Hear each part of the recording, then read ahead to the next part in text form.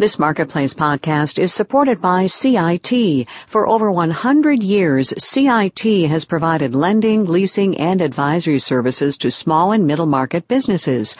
More at CIT.com.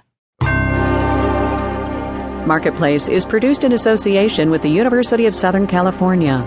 We'll start with analysis of the week gone by, work our way through a couple of news spots, and then end with cavemen and the economy. It's true. From American Public Media, this is Marketplace. This podcast is supported by Netflix Instant Streaming. Thousands of TV episodes and movies on your computer or mobile device instantly streamed by Netflix to save you time, money, and hassle. Free 30-day trial now at netflix.com/APM. From the Frank Stanton Studios in Los Angeles, I'm Kai Ryssdal. This is the Marketplace podcast for Friday, the 14th of June. Glad you could be with us, everybody. Coming up in the second half of the show today, the last installment of Consumed, our series on the consumer economy and us. Believe me when I tell you, you're going to want to hear this one, all right? But first, you know where we are, calendar-wise. Don't you? Right on the cusp of that summertime lull where the news goes to die. Schools are out, vacations have started. You know what I'm talking about. Still and all, there were some going-ons this week worth spending the next 4 minutes of live radio on. Here to do that with us are Catherine Rampell from the New York Times. She is down in our Washington bureau today. John Carney from CNBC. He is in our studios in New York City. Hey, guys. Hi, Kai. So, Mr. Carney, let me start with you and something that's been happening, somewhat regularly over the past couple of weeks. The 10-year T-note is getting more interest rate worthy, right? The 10-year's up above 2%. Rates are rising overall. Do you make anything of that or don't you? I do make something of it, although I make two things of it and they're contradictory. One is that some people worry that the positive signs we've seen in the economy means that the Fed is going to pull back on some of it, on its low rate policies, maybe QE. And so rates are rising ahead of that.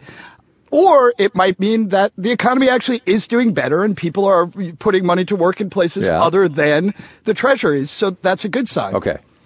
But Catherine, help me out with this because, rising rates are tricky and people get worried and the stock market's going a little crazy. I saw the word volatility today for the first time in I don't know how long, right?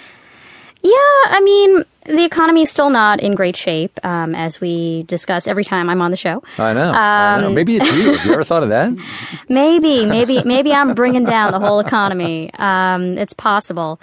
So, I think there's still reason to be concerned about where the economy is headed because of a lot of different factors, including, what's happening to government budgets and uncertainty about Europe and various other things. So it's not terribly surprising that we're still seeing some concerns, reflected in markets. I think the Fed issue is a major one.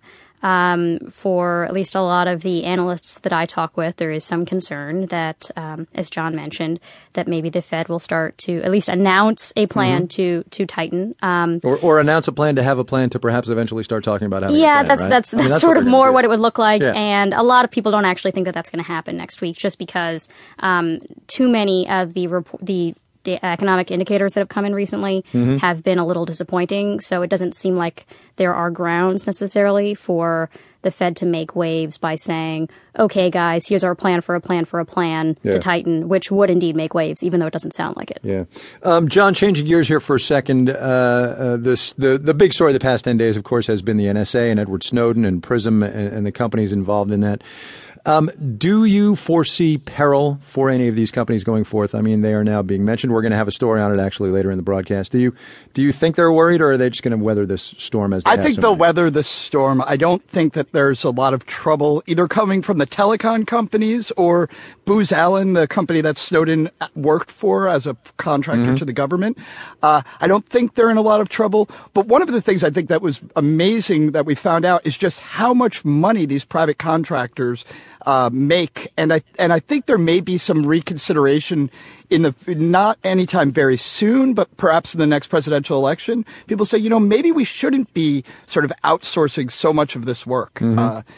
So in the long run, they could be in trouble. Yeah. Interesting point, actually, about the politics of that getting caught up in the machinations of things. And Catherine, this next one's a little sideways, but I want to talk briefly on Syria. It's yet another thing that's going to take